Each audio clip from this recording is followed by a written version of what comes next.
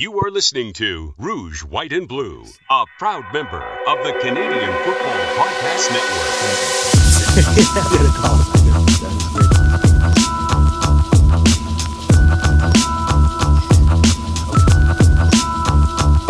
Hi, and welcome to the Rouge, White, and Blue CFL podcast. My name's Oz Davis. I am the host of the show, and joining me, as always, as co-host, is my friend in Wisconsin, Joe Pritchard. Joe, geared up in the Winnipeg Cap. How you doing today? Just waiting impatiently. Had a milestone birthday over the past month here, so we're planning on making a trip to Montreal for Canada Day to see my Bombers. So, making some preparations for that. You had a milestone birthday, so you're going to Canada. Give me a break. This is not cause and effect. Actually, it is. Okay. I think it's just that was my birthday present. It's like, where do you want to go in the world? Oh, okay. All right. Okay. What kind of question is that? Fair enough. I thought it was just an excuse, but to be honest, I'll find one. I'll find one if I need one. In this case, I didn't need one. Exactly. All right. Guesting on the Rouge, White, and Blue this week is Andrew Bucholtz. He's a writer for Awful Announcing, where he just had an interview with International Tennis Hall of Fame honorary president and former star Kim Clijsters, and an interesting interview with Israel Gutierrez on his new Miami Heat-centric podcast.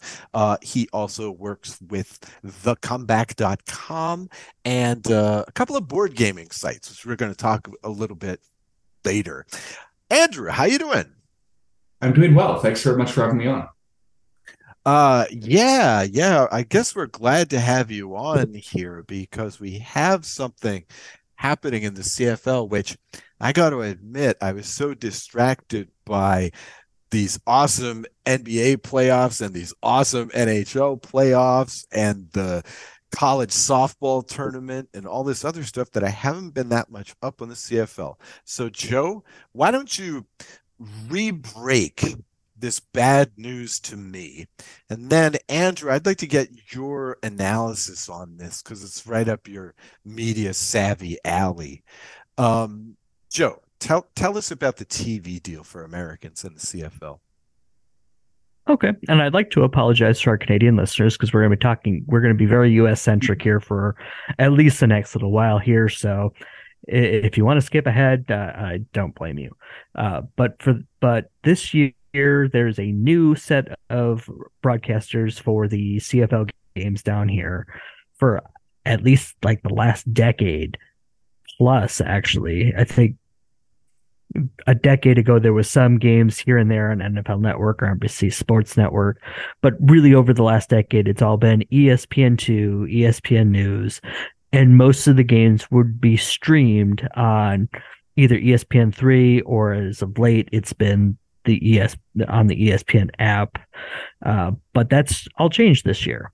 34 games are going to the CBS Sports Network, which isn't as prestigious as that sounds, just to be fair. And the rest of the games, including the Grey Cup and every playoff game, are going to be streamed directly from the CFL's website to us directly. Now, the CBS Sports Network games would require a cable subscription or a streaming package that is basically a cable subscription to access those games, but the game streaming from the CFL Plus website will be streaming for free. Now, we brought in Andrew because we haven't had him on for so long.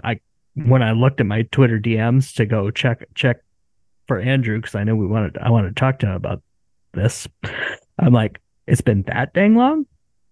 But secondly, he's kind of an expert on the sports media landscape. Yeah. So, Andrew, what would you say to our Canadian friends about how this actually is going to go down in the U.S.? Yeah, well, I mean, I think there's a couple of interesting things here. One is that the CFL, according to at least all the reports, they're making a lot more money from CBS for far less inventory. They've only sold off 34 of their games, and not even the playoffs or Grey Cup. But according to the reports, they're making 9 to 10 times what they were getting from ESPN before this. Now, I mean, that's still not a huge amount. The reports I've seen estimate it maybe like $1 million or so. So that's not huge in the grand scheme of things. But for a league like the CFL, where the payrolls aren't that big, it's a decent amount of money, and it's more than they were getting. What's really interesting to me is beyond the CBS deal. The CBS deal sort of makes sense in terms of like, this is content for CBS Sports Network. It's content in particular that they're going to have during the summer and during the early fall before the end of their college football season. It's stuff they can put there. It's fine. It works for them. It'll get them an okay audience. Nobody's necessarily going to be too clamoring about it, but clearly there's value there for them and they're willing to pay for it. The thing that's really interesting to me is what they're doing with this CFL Plus, which is the remainder of those games, and with streaming them for free to everyone just with an email address. But that comes with some important limitations.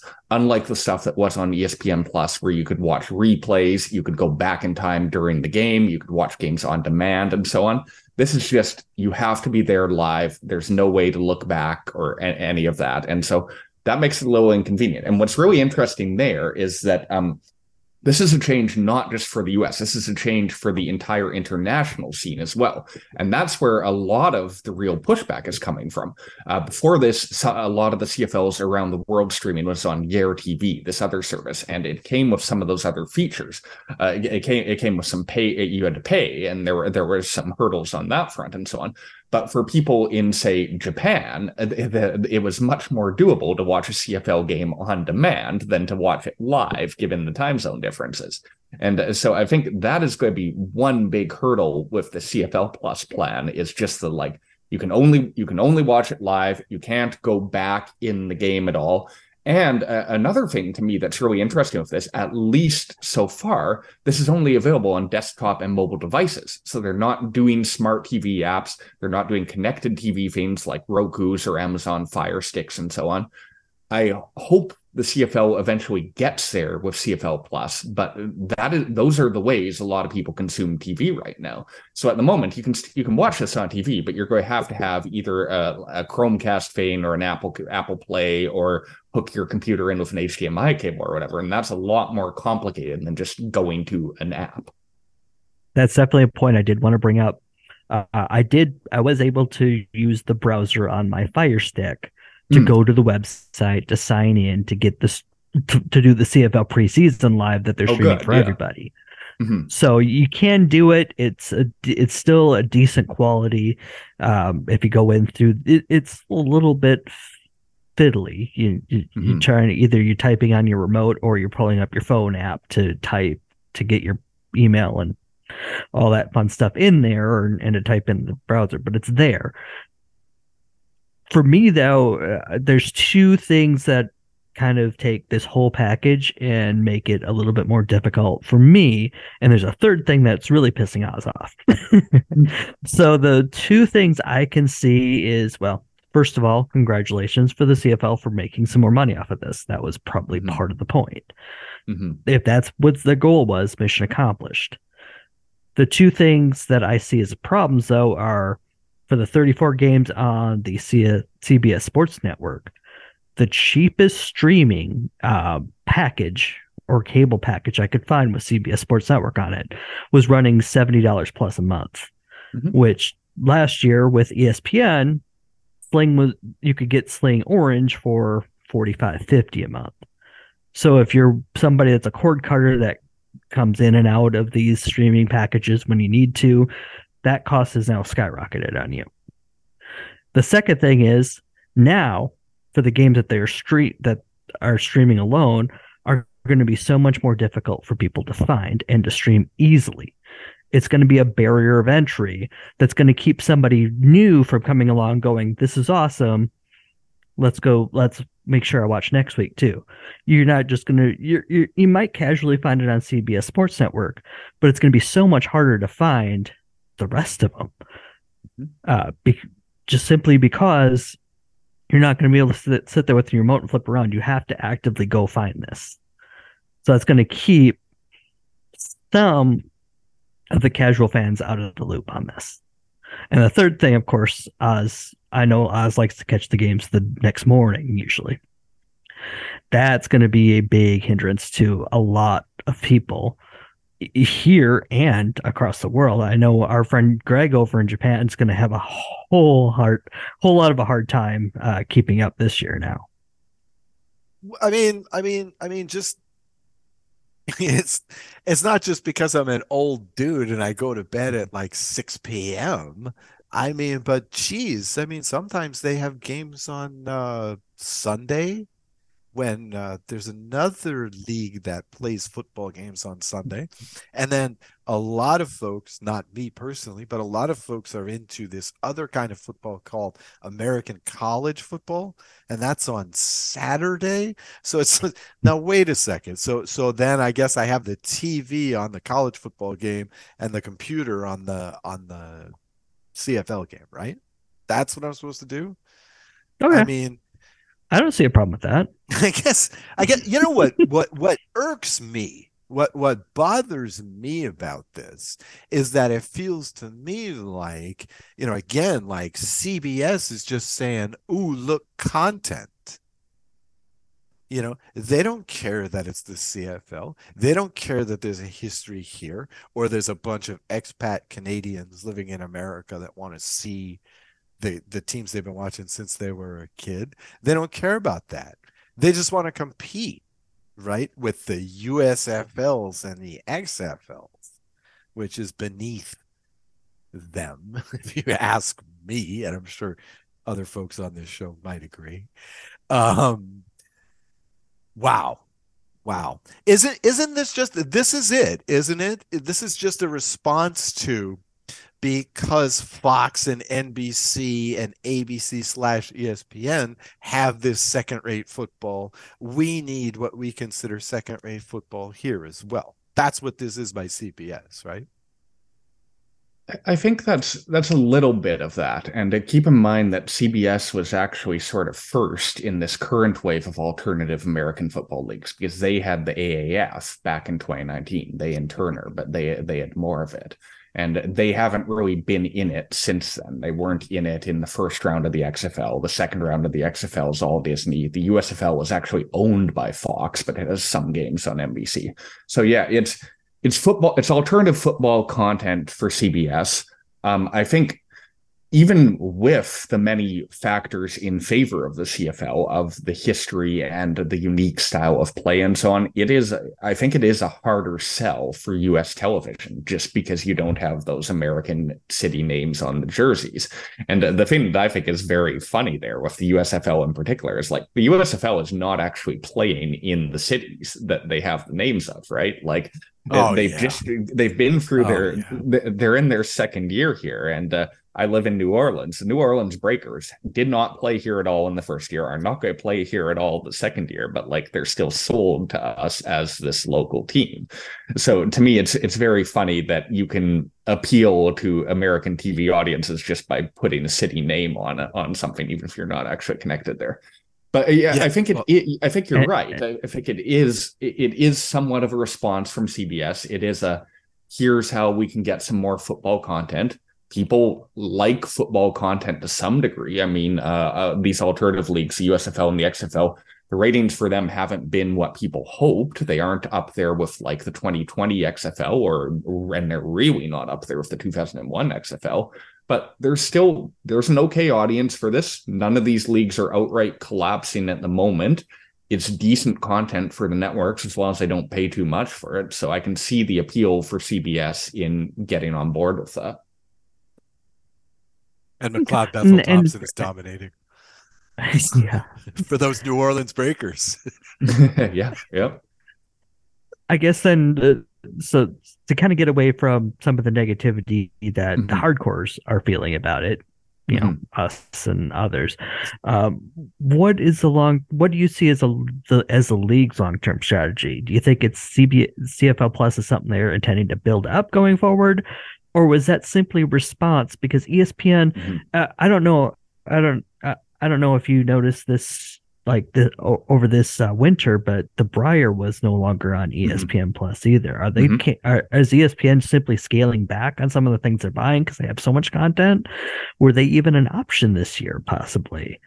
Or is the league actively trying to make CBS or CFL Plus a thing going forward, or is that simply a response to the market being lukewarm? Yeah, it's an interesting question, and I don't know that we can definitively pinpoint it from the outside, at least without some more reporting than what I have. But I think there are a couple of things there. From my understanding of it, at least, I don't think ESPN was not going to pay what CBS paid. No, for and they've been getting it. There's no way. They've been getting it for dirt cheap for so long. They've been getting it. They've been getting it for cheap. It was working for them at the price it was. And you mentioned earlier, I thought you made a good point earlier about how people just stumble upon things. Yes, that is a huge thing that ESPN can sell to partner leagues, and even for their streaming, and even beyond ESPN Plus. If you happen to have Hulu, it shows you live whenever you load up Hulu. It shows up live games on ESPN Plus that you can watch right in the Hulu interface if you happen to have an ESPN Plus subscription as well. So we have that window. It's very convenient and nice. Exactly. ESPN and Disney, they're selling their reach. They're selling that we have all this stuff. Sports want to work with us. For a company like CBS, and especially with CBS Sports Network being way lower profile than ESPN or Fox Sports 1, they have to pay more for it. That's why the CFL is getting a better deal from them. And the thing to keep in mind there, like this is not a thing specific to the CFL. Every single league is having to make these kind of trade-offs of money versus access. That's what we're seeing with the NFL, with them playing Thursday Night Football on Amazon, on streaming, rather than on the conventional TV it had been on. We're seeing it with a lot of college sports, with increased streaming components. We're seeing it in particular with MLS, which sent their entire thing to Apple and then sub-licensed some games to broadcast. But they very much took that deal being like, this will get us more money. We know it's going to get us less exposure. We're okay with that. And so that's sort of what's going on here, I think, from the CFL perspective in terms of making that CBS deal. In terms of the remainder of it, I think that may be more of a reaction just of how it came out. And I think once you struck the CBS deal, ESPN was probably not all that interested in taking the remainder of your stuff. They were more interested when they had the whole thing. And especially considering, like, when they have the entire league of the XFL and their playoffs and so on, why would they want to jump in for half and the remainder of the pickings that CBS left them? So I think CFL Plus is somewhat of a reaction. I don't know that there was another streaming partner that would have really paid for these games. I think it could turn into a long-term strategy for the league. And I think the thing that would make a lot of sense for them, and I'm sort of surprised they haven't done already, is so we've been complaining about the features they don't have, about the ability to rewind, the ability to watch games on demand and so on. Well, you could do that as the premium version of this. That's what the NFL is doing with their NFL Plus streaming service. They make even the All-22 film available. They make all sorts of stuff available on demand whenever you want to watch it. And I'm sort of surprised that the CFL hasn't yet come up with a premium tier of extra features for those willing to pay, and also which also would remove a lot of the complaints of this. And maybe that's something that you can then get in those app stores and get right onto TVs as well, so people don't have to use their browsers. And with it coming out bare bones like it is, that kind of that brought to mind that this might have been a reaction. Who knows what next year brings? Because the CBS deal is 3 years. So what CBS or what CFL Plus next year looks like next year might be completely different than what we're seeing this year. So I could see if they decide to run with this, they could do a lot more like we're talking about. So this year might just be a bump in the road as far as that sort of thing goes. These technological things seem to take a few years with the CFL anyway. It seems to be a bit of a process with the CFL. I mean, they have far fewer resources than the NFL or other North American sports leagues anyway. But I want to go back to, I don't mean to get obsessed about this, but I want to go back to this thing. I think there's a lot more to do with this, the fact that ESPN has the XFL. even though they know they're like, it's not exactly a cash cow for them. I mean, doing stuff like that weird introduction by The Rock to the Rams Bengals Super Bowl. I mean, like, that was just pure, hey guys, I'm the commissioner of a football league now. And ESPN has done this before. They have made leagues. MMA, UFC is nothing without ESPN. Nothing. ESPN made them, and they killed boxing for a large audience. Basically, they can do this, and this feels to me like, yeah, this is kind of like a warm up for we're gonna start really making this league a bit more here, because we're ESPN. We're ESPN. Infinite growth, right? Here's a growth possibility. Let's make this football league. So I certainly see it. It's just too bad that the CFL is kind of kicked to the side by ESPN here. I guess it's good that they're making more money, though. Fingers crossed we'll be able to access this at a reasonable level. So let me ask you this, Andrew. Do we know who's going to be doing the production at CBS? Are we going to have a unique team for this? Oh, no, it's just going to be picking up the TSN feed, I'm pretty sure. Just the way that it always has been with the ESPN games. Yeah, okay. See, at that point, yeah, you might as well I think the last time the U.S. had their own broadcast for a CFL game was back when the Baltimore Stallions were still alive. Yep. So I don't think we're going to be CFL seeing USA. that soon. There's archives of Mike Tirico and so on calling CFL USA games on ESPN in the 90s. So yeah, but see, again, that just makes me sad, because again, this feels like content. Look, here's just content. We don't have to do anything. We can just insert our own commercials. But everything that's else also par. That's also par for the course for being a CFL fan down here. Yeah. I mean, that's just what we're used to at this point. So, I know. But I guess before we leave the TV realm here, we are seeing some seismic changes in how other leagues are handling TV and cord cutting and streaming and all that sort of thing. We're also seeing that MLB is like having an earthquake going on with Bally, who had basically half the MLB teams, and now they're starting to slowly drop them as they're becoming unprofitable because they don't have the streaming on some of these teams. So how the CFL is always going to be a small fry in the US TV market, of course, but how do all these changes affect how the CFL strategy should be going forward? Are we hitting like the top of the mountain as far as what these things are? We're kind of having a bubble burst as far as sports rights go? Well, I don't think it's yet a bubble bursting in terms of sports rights, and I think we'll particularly see that with the new NBA deals when those come in a couple of years. Like, those deals, according to everything so far, are going to go up by a lot, despite all the challenges. What we are seeing, I think, is we're seeing more and more of a shift to streaming. We've seen, and in particular, we've seen ESPN and Jimmy Pitaro, the chair over there, confirm that they're going to offer a full linear feed directly to consumer in the next few years. That's going to seismically alter the TV landscape, because ESPN is one of the main things that people still have cable bundles for. So when that changes, the whole thing is going to shift rather dramatically. In CFL terms, I think that they're ahead in terms of this streaming play with CFL Plus, and that in some ways is a very great thing for them in an era where it's getting more and more expensive to be a sports fan, and where you have to subscribe to a ton of different services just to follow one team if you want to watch every one of their games. That happens in particular in baseball, where you've got games streaming on Peacock. You've got games you've got games on ESPN. You've got games on TBS. You have to get subscribed to a lot of different services, and including some of those regional sports networks you mentioned with Diamond and Bally too.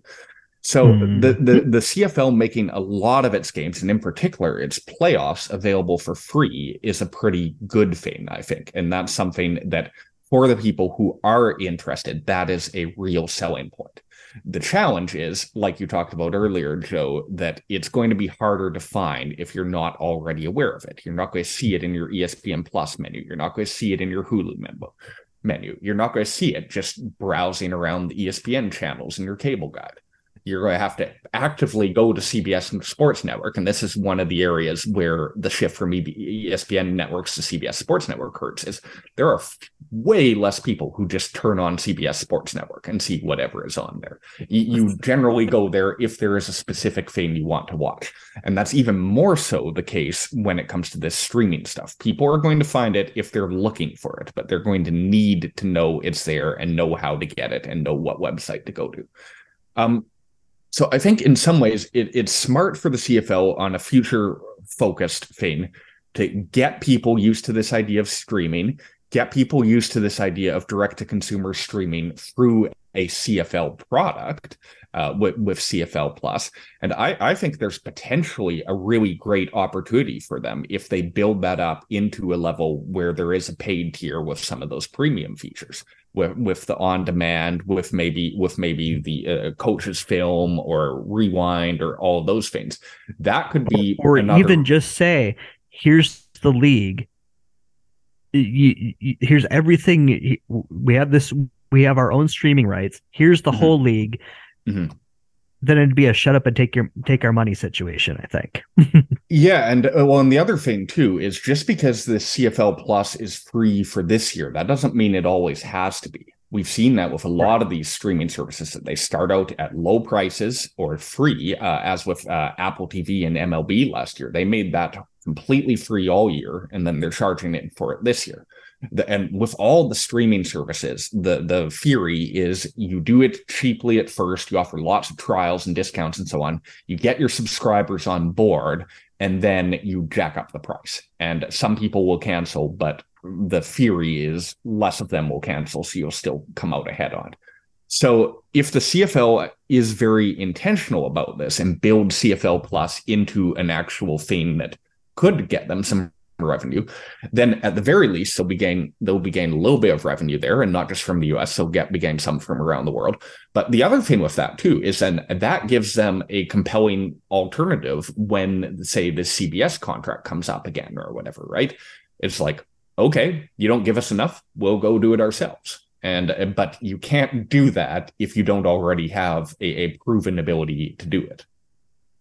Right. So what they really need to do for the next couple of years, if they can't sell all of their games like this year, is to see what they can make of this instead of just slapping it up there and hoping for the best.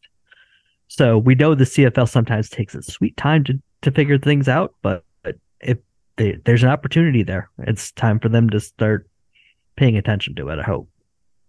Yeah, the other thing I would just note, though, is that, like, obviously we're focusing on this as a podcast talking about the CFL in the US and to some degree around the world. But this is all small potatoes for the CFL compared to their TSN broadcasting deal. The TSN broadcasting deal is what pays for the league. And so, of course, it's that's it covers all the players' salaries, is my guess.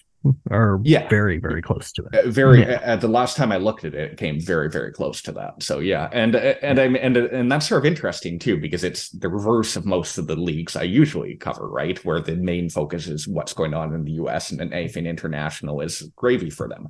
It's the reverse of the CFL. Where they're making their money is Canadian TV rights. Then after that, Canadian tickets, merchandise, that sort of thing. And so. And it's interesting, too, because they've talked a big game about international in the last few years of CFL 2.0 and Randy Ambrosie, the commissioner, being like, global. We need global players. We need to do all this stuff. Well, CFL Plus is a useful step towards that, perhaps. It certainly provides at least some possible enhanced access, certainly cheaper access for people who are able to get to it and use it and know about it.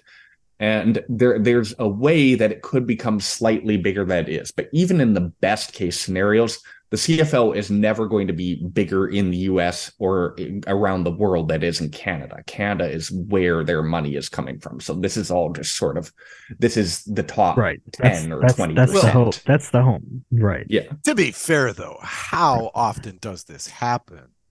I mean, even in Europe now, if you're living in a country like Hungary, yeah, your favorite team may be in Germany, but odds are on the weekend you're going to be watching like Champions League.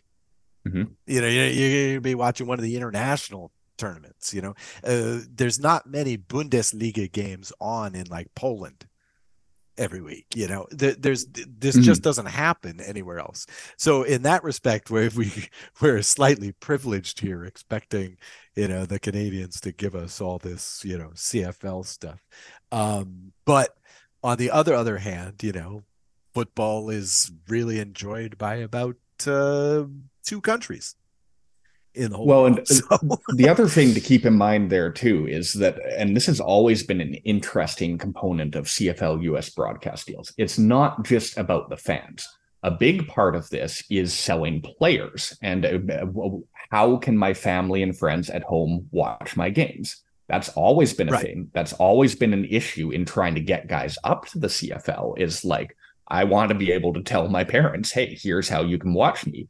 And so in some respects, this new stuff is a step forward, and you no longer have to pay. And if you know somebody in the league, you probably have enough motivation to get over the hurdle of finding the game. In some, it's a little bit of a step backwards, though, because you can't just go to a bar and be like, hey, put it on ESPN2. Yes, because I've seen it more than once. In the past few years, walking into a bar in the middle of July, and hey, look, that's what I'm. In summer, in particular, yeah, that's exactly it. September comes and you never see it again, but that's always going to be the hurdle for the CFL if they want to expand a U.S. base. But this is also the thing, though. But we talked about it a little bit earlier with the XFL and the competition there. And I think one big thing the CFL still has going on is that it's time shifted compared to the XFL, compared to the USFL. The XFL plays real early in the spring. Their season's already done. Yeah. USFL is going right now, but they don't run too long into the CFL season. They wrap up in June. So the CFL has games going on when there really isn't any other football that Americans are going to watch, and there's still appeal to that. And that's where most of these CBS Sports Network games are in the summer before they get into their college football commitments. So there's value there, and that's why CBS is paying the league for this. Yeah, I've always said this, going back to the previous point, I've always said this, that if Americans really wanted to promote the CFL, that's what they would do. They'd go, hey, remember this dude like at Alabama, you know, winning the national championship? Now he's playing on Edmond. Or like the best example of this is Chris Jones, right? Chris Jones in his hometown is like, you know, Mr. Popular. The guy. Right? If you told that, if they were on an accessible network, you could market that to the whole state if you did it properly. You know, I mean, like these guys could advertise locally for the league, you know, but again, it's small potatoes, right? So right now, so no one's willing to put in that sort of marketing effort, but that's how you would do it. That's how you would do it. You'd go, you'd advertise in states like North Dakota and South Dakota, you know, where a bunch of their players are going, and in the South, where a bunch of the players are going to the CFL. No, and that's a good point. And I think the CFL has done very well when they have tried to make those connections with places where players and coaches are from. I mean, back when I was still at Yahoo covering the CFL, I wrote about Chris Jones taking the Grey Cup to the Cornbread Festival in Pittsburgh Landing, Tennessee. And so, like, yeah, these guys have hometown support. They have guys people that do want to watch and follow them. And so I think in some ways CFL Plus is maybe an opportunity there. If you no longer need to sign up for any paid service or whatever, you just need to have, really what the CFL should do is send a memo out to their players of, hey, email all your friends, tell them how to watch the game each week. But they should send everybody who signs up a Microsoft Surface, right? There you go. The app's already pre-installed and everything. It's great. There you go. Hey, thanks. That'll get me to watch it. You can put it up over the bar, right? Okay, so Should we actually talk some real football? I mean, I know a lot of sports these days is money, but should we Sure. actually talk some real football? Let's do it. All right. Well, Andrew, like I said before, I've been distracted by a lot of other ball games happening lately. Have we learned anything during this preseason, during these 5 games that we've had so far as of this recording? Well, I mean, we've learned a little bit. I've been falling into a little loosely, but caught a few things here and there. To me, I think the most interesting story in the CFL this year, at least heading into the season, is what's going to happen with the Toronto Argonauts. They're the defending Grey Cup champions, but they've made this quarterback change with McLeod Bethel-Thompson coming off to the USL with the New Orleans Breakers, and with Chad Kelly, who is the most discussed backup quarterback ever, with several glowing profiles to his name long before he ever did anything of note in the CFL, and now he's taken over, and we'll get to see if he can back up all that talk. So I don't know that we've seen anything super notable from the preseason there, but they're the team that I have my eye on the most. They lost that preseason game to Hamilton, but I don't know that the preseason always means that much. I'm just really interested to see how things are going to go for them once the season kicks off. Well, 5 games, all 5 points or fewer. So I don't think that's very representative of the way this season will go. Exactly. I'm glad you brought up Chad Kelly. I just found out this today. He's actually the 14th highest paid quarterback in the CFL. That's per Redown Nation. But I wanted to ask you, Andrew. Okay, so as usual, there's been some significant quarterback movement in the CFL this season. I wanted to ask you, of these 4, which is in the best situation and which do you expect the most out of? We've got Bo Levi Mitchell, of course, with Hamilton. Trevor Harris is with Saskatchewan. My new boy, Cody Fajardo, is with Montreal. And we just talked about Chad Kelly with Toronto. Yeah, I mean, I maybe expect the most out of Bo. It's been a rough couple of years for him, but this is a guy who's played at such a high level at so many times. I think Hamilton also has some pretty good pieces around him. The question for me with Saskatchewan and Montreal in particular, it's not so much about the quarterbacks. It's about everyone they're surrounding them with. And I think Montreal in particular, that's a rough situation. That's a tumultuous situation with the whole ownership changes they've had. They've had a lot of off-field turmoil and so on. So that's not going to be an easy place to play. And okay, hang on just maybe they can prove me wrong. Let me stop you here for a sec, Andrew, and you can go on in a second. Yeah. Have the Alouettes been eliminated from playoff contention yet? Well, I think you absolutely cannot say that in the CFL, and in particular in the CFL East, where a lot of weird things seem to happen. Well, what's regularly. The tiebreaker scenario on that one? Do we have one? Yeah. Will we get a crossover team or not? Right. But here we go. I think it's not looking great for Montreal at the moment. Maybe they'll surprise me, but they lost some big guys in the offseason when they didn't really have a lot of stability in place. They had a lot of uncertainty about what was going on with their ownership well into free agency. And so I think that's a tough situation for any quarterback. Okay. Yeah. The other thing that I wanted to ask you too was this. Okay. So of course, last year's Canadian sensation, Nathan Rourke, is now with the Jacksonville Jaguars, which is a very odd sighting. I'm still trying to wrap my head around that. And that happened while the playoffs were still going on in the NFL. But BC does have this year Vernon Adams and Dane Evans. And of course, as we've seen in this past decade or so, the importance of that second quarterback in the CFL is huge. Does BC have the best 1-2, at least to start the season? They certainly have 2 guys who have accomplished a lot at different points. I think the question is the level that they're both currently playing at. But I think I think that's about the best the Lions could do, in that Rourke was such a star. He was putting up numbers, some of the best numbers in single season CFL history. Replacing that guy is not easy. And I think they were smart to, rather than just pay one guy a huge amount of money, they've got two capable guys who could do it. The question is just, is either of them really going to be able to step up? No, I'm feeling some things coming out of Vancouver. Last year, you could tell that they were super confident about Rourke and knew something the rest of us didn't. I'm getting the same vibes out of the same people that they feel like Adams is that guy too, but he has a little bit more of a track record of being up and down at times. But it seems like, at least if the same people that were calling for Rourke to be what he was are also saying that Adams is firmly entrenched and everybody's confident in him. If they're saying that, they were right about Rourke last year. I'm feeling like they must know something we don't too.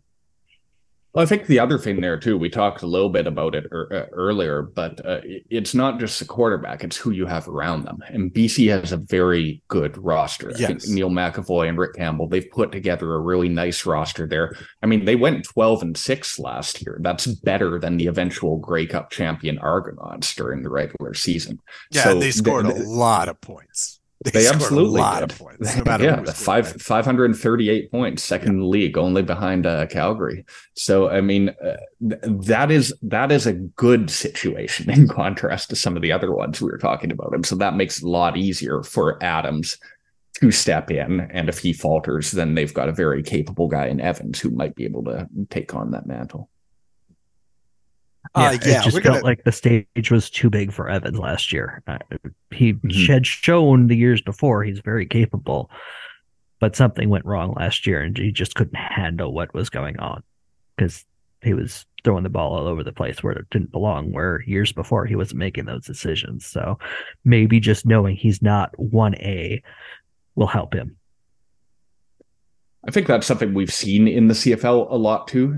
Like, we've seen veteran quarterbacks who have a number of good seasons, then a bad one, then they resurface somewhere else and come back and are decent and so on, right? Like, for a lot of this league's history, there have been a lot of quarterbacks who have moved around and found an acceptable level of success, at least with a second team. So I would say just because somebody struggled somewhere doesn't mean that they're done. Joe, wasn't your quarterback kind of like that? Yeah. Didn't he find a certain amount of success there in Winnipeg? Andrew. And there's a few others that have wandered through Winnipeg over the years too. Yeah, it happens. It happens. Andrew, we're gonna get you out of here before too much longer. I do have some more to ask you, but before we move off of the CFL for a minute, do you have any no longer far too early outrageous predictions for this upcoming CFL season? Would you like to put anything on the record here? Yeah, I don't know how confident I am in predictions, but I am expecting Joe's Bombers to be quite good again. Obviously, they had the amazing regular season last year. Went to the Grey Cup. That was a close, epic Grey Cup. Could have won it with a couple of different bounces. So they're looking pretty good to me. Like I mentioned earlier, I think BC's looking pretty good to me. Calgary is consistently reasonably good. I think Hamilton's maybe the team I expect that could take the biggest step forward, with Montreal maybe stepping back with some questions about Toronto. And I'm really interested to see if Toronto will be able to maintain what they did or if they're going to step back, especially after the transition to Chad Kelly. Now, I also wanted to talk to you about this. Don't want to run too long, but I did want to talk to you about boardandgame.com and also SDHistCon, which is San Diego Historical Gaming Con, I guess. San Diego Historic Games Convention. Yeah. Oh, there you go. Historic Games Convention. Okay. So I wanted to ask you this. You can give me some recommendations on board games and whatnot, but how is the attitude toward tabletop sports games? I mean, Yeah. these are historical board games if you're playing them the way they should be played, which I rarely do. But if you're playing them correctly, these are also historical simulators. How do you guys feel about those games? Yeah, it depends. I mean, there's certainly large sectors of the tabletop hobby that are into sports games, and that can really take a variety of forms. A lot of them are sort of in like the Stratomatic baseball model of it's sort of like you simulate seasons with accurate or random players or whatever, and roll dice and see what happens.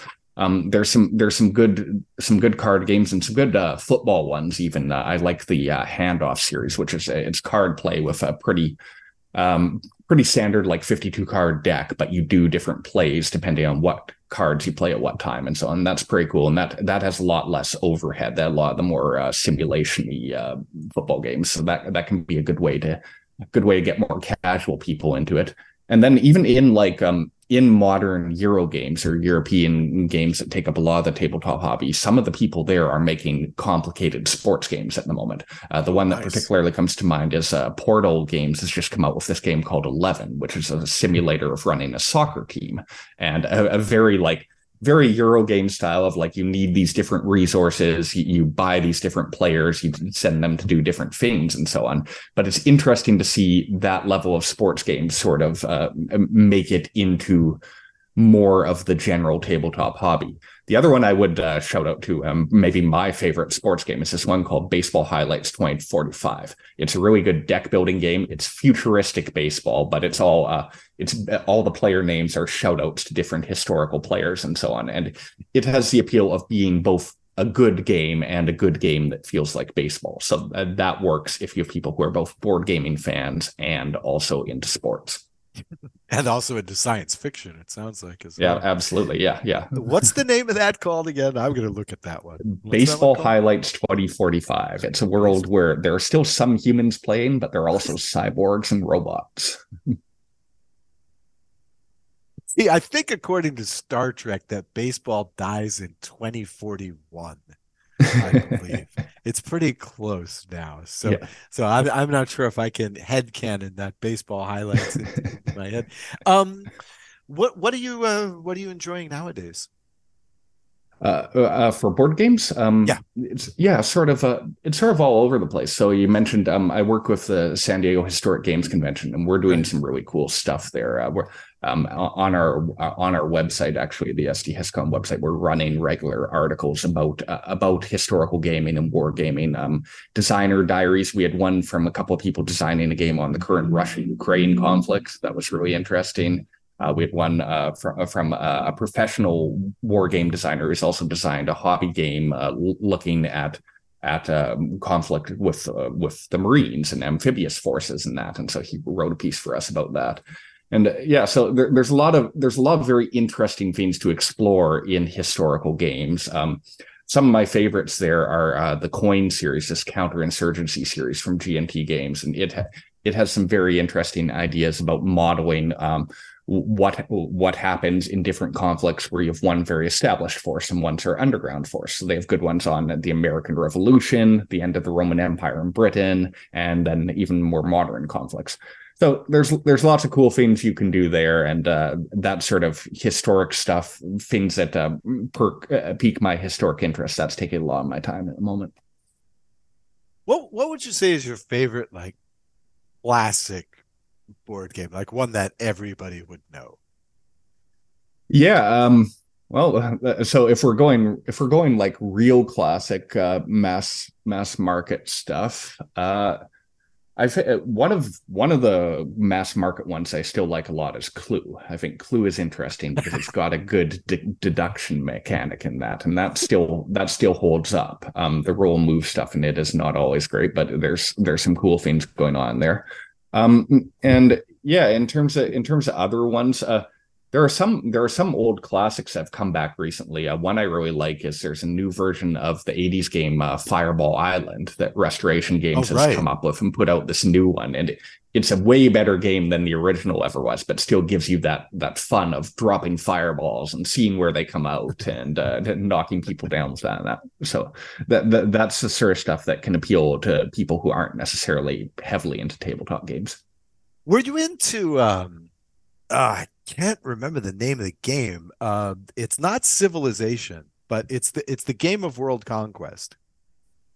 Diplomacy, perhaps? No. They did a Seinfeld episode about it. Risk. Yeah, yes. Yeah, Risk. Yes. I've played Risk. Absolutely. Risk. Yeah. Okay. I was gonna say, like, where did you? I mean, were you just in one of those families where you were always playing board games, or like, how did you get into it?